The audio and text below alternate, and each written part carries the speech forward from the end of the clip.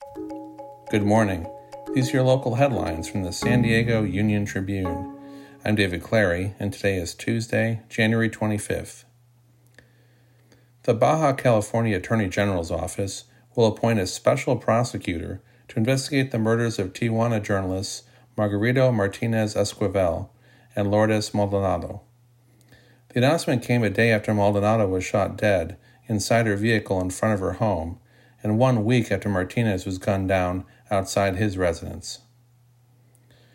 Coronavirus activity across San Diego County over the weekend appeared to slow slightly compared with 1 week ago. Nearly 23,000 new cases were reported from Friday through Sunday, about 5,000 fewer than the previous week. It seems to track with overall trends that local healthcare providers are seeing on the ground. The public will have one chance to meet San Diego Unified Superintendent finalists before one of them is chosen for the job. The two finalists are Lamont Jackson, the interim superintendent, and Susan Enfield, a superintendent in the Seattle area. The forum will be February 26th at Wilson Middle School. You can find more news online at SanDiegoUnionTribune.com. And for more of the biggest stories of the day, listen to our podcast, The San Diego News Fix. Thanks for listening.